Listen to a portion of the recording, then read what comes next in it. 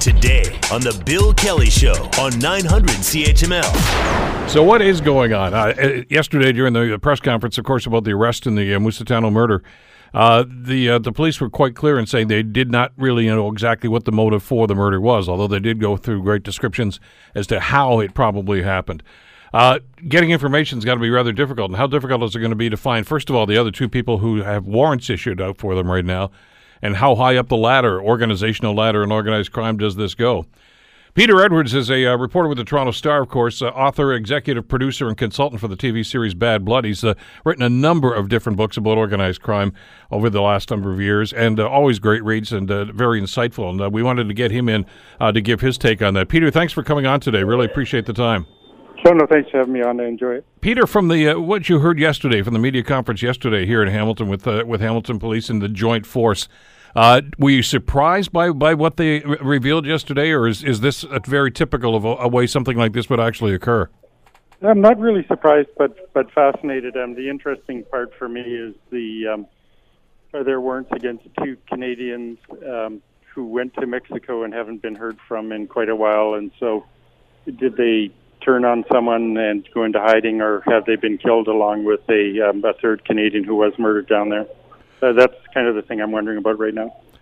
Well, let's ask about that. I mean, they mentioned about how difficult it is to get information. Let me ask you, as you researched all of the material that you've done over the years on the Rizzuto family, and of course here at Hamilton and Toronto and Southern Ontario crime families, I don't want you to reveal sources, but how do you get information? Are there people that are willing to talk off the record as long as they're not identified?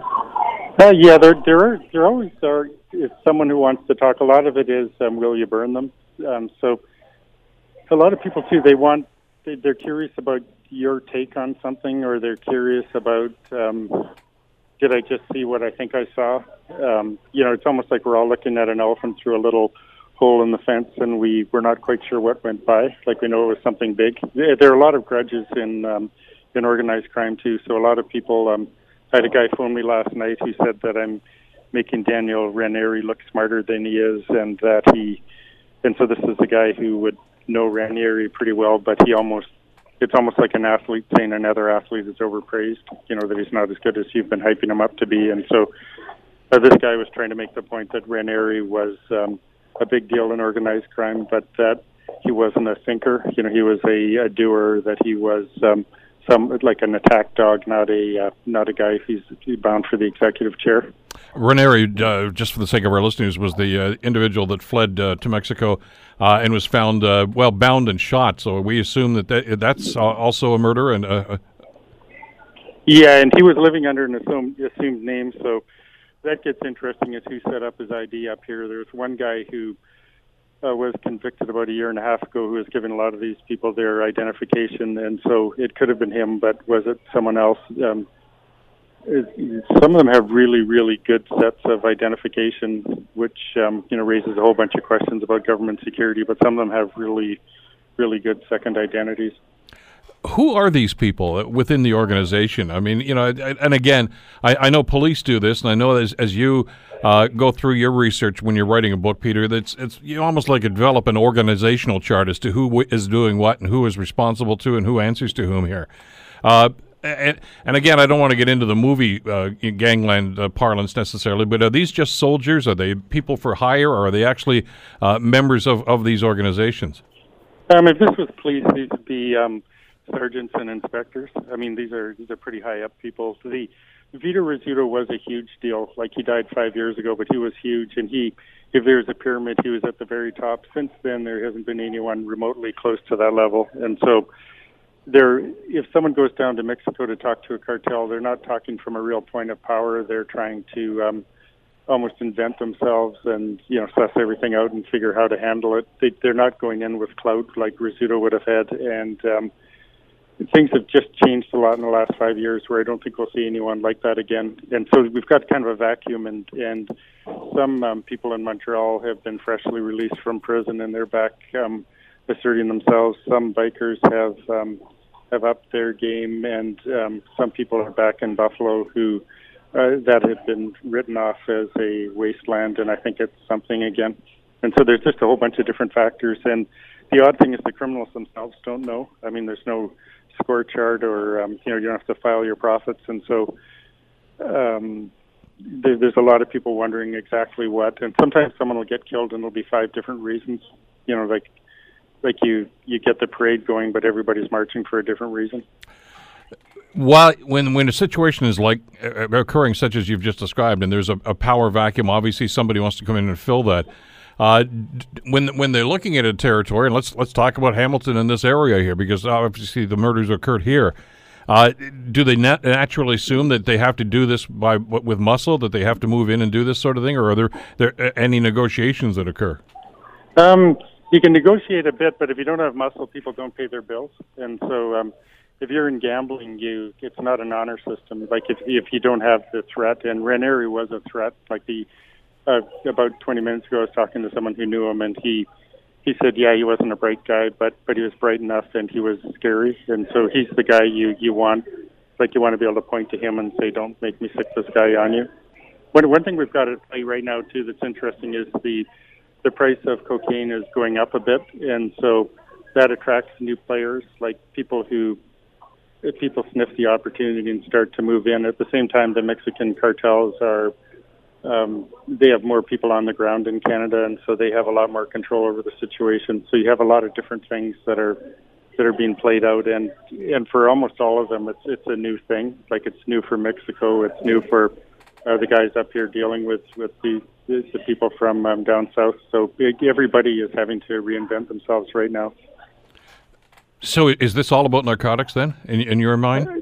I think narcotics are at the top, and gambling fueling some of it, but it's drug money going into gambling, and so it all kind of works together. Some of the people too who don't want to compete on the top tier, where narcotics is very dangerous, and a lot of players, you might try to get into gambling on a secondary level.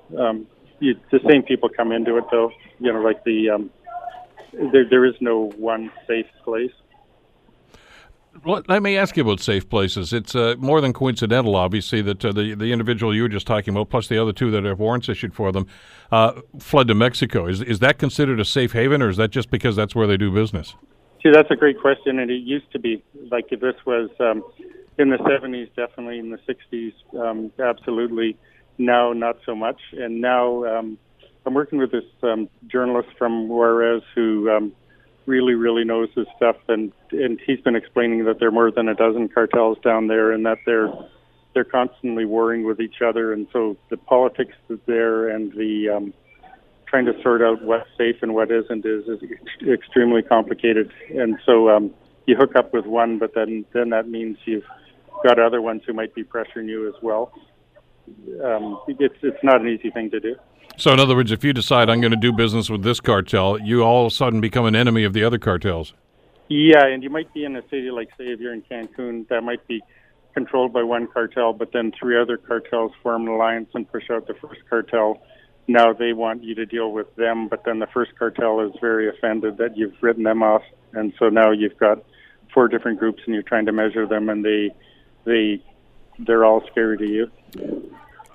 We're obviously speculating at this stage, but I mean there are 2 warrants issued here right now. They're Canada-wide warrants at this stage, and as we determined yesterday, apparently the police are seeking to make these international warrants. What does that do? What kicks in then? It's interesting, but I mean these guys went to Mexico and didn't come back. So I mean the answer is down there. I think one thing they did float out yesterday was that anyone who's helping them, anyone who's provided any assistance to them, can be charged with accessory after the fact in murder. And so I think they're reminding people up here who know something that it's a good time to step forward. If there's an international warrant issued, and that seems as if it's going to happen sooner than later, does that allow Mexican authorities, for instance, to go seek out these 2 individuals? See, I think they are seeking them out now, but I think there's a very good chance that they're dead. Like that's something Louise and I are looking at, is that I mean the guy they were working with, bound and executed, and these were people who would have been considered very close to him, and so they'd be very fortunate if they're still walking around. Well, that's obviously one of the areas of speculation. One of the individuals, Michael Cudmore, they say was in touch with folks up here until that other individual was executed, and they haven't heard from him since. So that sounds rather suspicious. The other individual, Daniel Tomasetti, we don't know much about, or whether or not he's been in contact with anybody, but clearly he's still within the Mexican borders. So that but you suggest that he might have met the same fate. Yeah, I mean that's definitely a strong possibility. I mean, if they're considered part of a group, they absolutely wanted to get rid of Ranieri, and so I mean that wasn't a spontaneous thing. And so if they were planning, it sounds kind of flippant, but the down there murder isn't that shocking of a thing. And so if you're not sure whether to kill someone or not, it's almost erring on the side of caution to kill the other guy too. If in fact that happened, is it done by the cartels themselves, or is it done by people from up here? See, that's something I'm really curious about. My guess is the cartels, but I'm not sure. And then we're trying to find out the type of weapon used. Where Louise has really helped me a lot is that when you look at the caliber of the gun and the type of gun, sometimes it points to who the killer is. And down there, there's a type of machine gun with a curved magazine that's very popular. And so if he was shot with that, then it really points to someone with a military background who's working for a cartel. Peter, I got to ask you a question that came up yesterday at the press conference at the police headquarters here, and that's about who else is involved in this. And as you heard yesterday, Detective Sergeant Tom was quite clear to say, look, these guys carried this out in their opinion, but they're not the ones that organized this or ordered this. That's further up the ladder. How do you track that? We also got the sense, obviously, from the way that he was describing it, as if they got a pretty good idea who it might be. How do police go about actually doing that and trying to prove that and move up that organizational ladder that you talked about? Sometimes they have to wait, and if you have a group of people who did something, then sometimes it's the first one to go to police who cuts the deal, and then the other ones have to react to that deal. And so I mean, something's cracked for them to get as far as they did yesterday, and the police can wait. Like they can kind of wait it out and let things play out a little more. The level of paranoia among some of the bad guys will be pretty high right now. Once a bad guy said to me, help, I'm being chased by paranoids, and he was joking, but that was his world. When naturally paranoid people are starting to turn on each other, it's not very pleasant, and that's when sometimes people run to police. Will those people? Well, they'll call you from time to time, obviously, because they know what you do in your background, and they will confide in you. Would they actually call police and do the same thing? Some of them might, if they think that if you were the driver and you thought it was surveillance, and then a guy whips out a gun and shoots someone, or if you shot a woman in the driver's seat, but you thought the guy was going to be in the driver's seat, and you thought she was going to be in the passenger seat, and you meant to kill, but not her, and you're feeling awful about that. There'd be a lot of emotions at play. There'd be girlfriends, ex-girlfriends, mothers, sisters, people who aren't really a part of it but are kind of spectators to some of it. These would all be valuable people too. Those that ordered this, those that organized this whole thing, are they local in your opinion? Yeah, definitely. So this is not coming from Montreal or Buffalo or wherever. This is being done within the confines of Southern Ontario, around the 905-416 areas. I think it's 905 with a Buffalo and Montreal influence. So I don't think there's a real vacuum, and I think if you're a big deal, you can reach out, like you can, and you want to know, just bringing things in or having markets or controlling competition, you can't just stay in one narrow little area. And so I think it's 905, but I think it's influenced by other things. You mentioned Montreal and Buffalo again as influences here. Anybody that's carrying out this sort of thing in this business, and obviously it is responsible for these murders, do they need to get permission from the higher-ups to be able to do that? They're supposed to. Although if you kill someone, then obviously they have to deal with what you've done. Like it's not. I think a lot of times someone wants to get permission beforehand, but then you almost get that kid thing about ask for forgiveness, not permission, or else just let them react to what you've done. I mean, if you bump off the top people, then you're the top person now, and they have to react to you. You mentioned, it's interesting, I've talked to you for many years now, as different books come out, and some of these things that were occurring here in our own backyard in some of these cases, Peter. And you mentioned that you're getting a lot of phone calls. Is that typical after an event like this? Yeah, and it's kind of odd because it's hard for me to semi-retire because if you either get a whole bunch or it's either running, the tap's really running, or else it's dry. And so... and with social media, that really pushes it up too, because people don't have to say where they are. Like a guy yesterday was very nervous about me knowing who he was, but he really knew his stuff, and he can point me places, and so I don't care all that much who he is anyway. But people can stay in touch with you, but not give away too much about themselves. I had one guy who he went through, I think, 3 different identities before I actually knew who he was, because he'd keep giving me a name that's closer to him. And I didn't particularly care who he was. I just wanted to know what he knew. Did they trust you? Yeah, there's some stuff where you just don't burn people, and you make it clear why you're talking. And I mean, I'm not going to cover up anyone's crime, and I'm not fighting anyone's war, but I do want to do an accurate job. It's interesting that sort of a relationship between these informants. When they call, is it to point the finger at somebody else, or is it to say, "Hey, it wasn't me"? Sometimes they just want to vent. I mean, it's bizarre, but they've got so many layers of lies in their lives. They need someone. They need someone they can just say, "This is what really happened." And the guy yesterday, he wanted to say, "Yeah, he's a bad guy," but when you call him Vito Rizzuto's Ontario person, you're making him more than what he was, and it's almost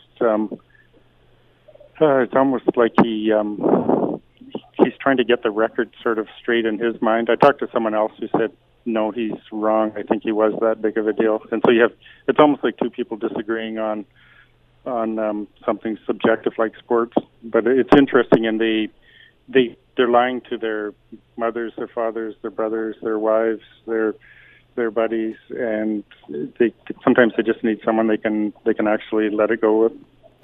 I'm anticipating you're going to get more phone calls over the next few days as this investigation continues. Yeah, I mean it's sort of odd because they're coming from different area codes too. So it gets. I'm glad the paper pays my cell phone bill. Peter, listen, I really appreciate your input into this. It's obviously very concerning to a lot of us as to what's going on. There's still more questions than answers at this stage. I'm sure we'll talk about this further down the road too. But thanks for this today. Oh, thanks a lot, Bill. I appreciate it. Take care. Peter Edwards, great writer, of course, for the Toronto Star. And, of course, one of the consultants and producer of the TV series Bad Blood that I'm sure you watch. The Bill Kelly Show, weekdays from 9 to noon on 900 CHML.